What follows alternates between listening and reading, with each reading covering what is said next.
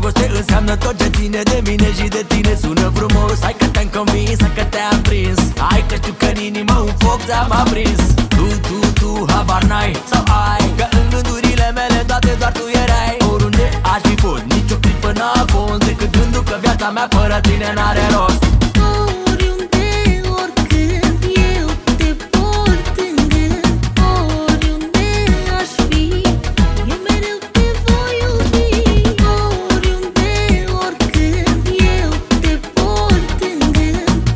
Oriunde aș fi, eu mereu te voi iubi.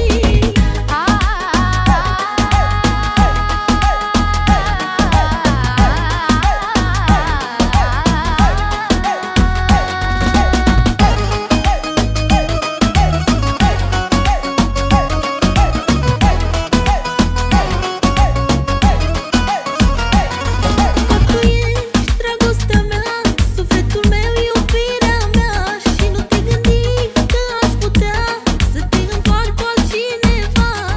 Doar tu ești dragostea mea, sufletul meu, iubirea mea. Și nu te gândi că aș putea să te întorc cu altcineva. Orice distanță pusă în balanță nu va reuși pe noi să ne despartă.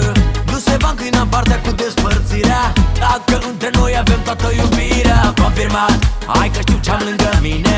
Adevărat, minunat, dar și tu știi, iubire, că sentimentele mele sunt la fel pentru tine. Adică dragoste 100% sinceră.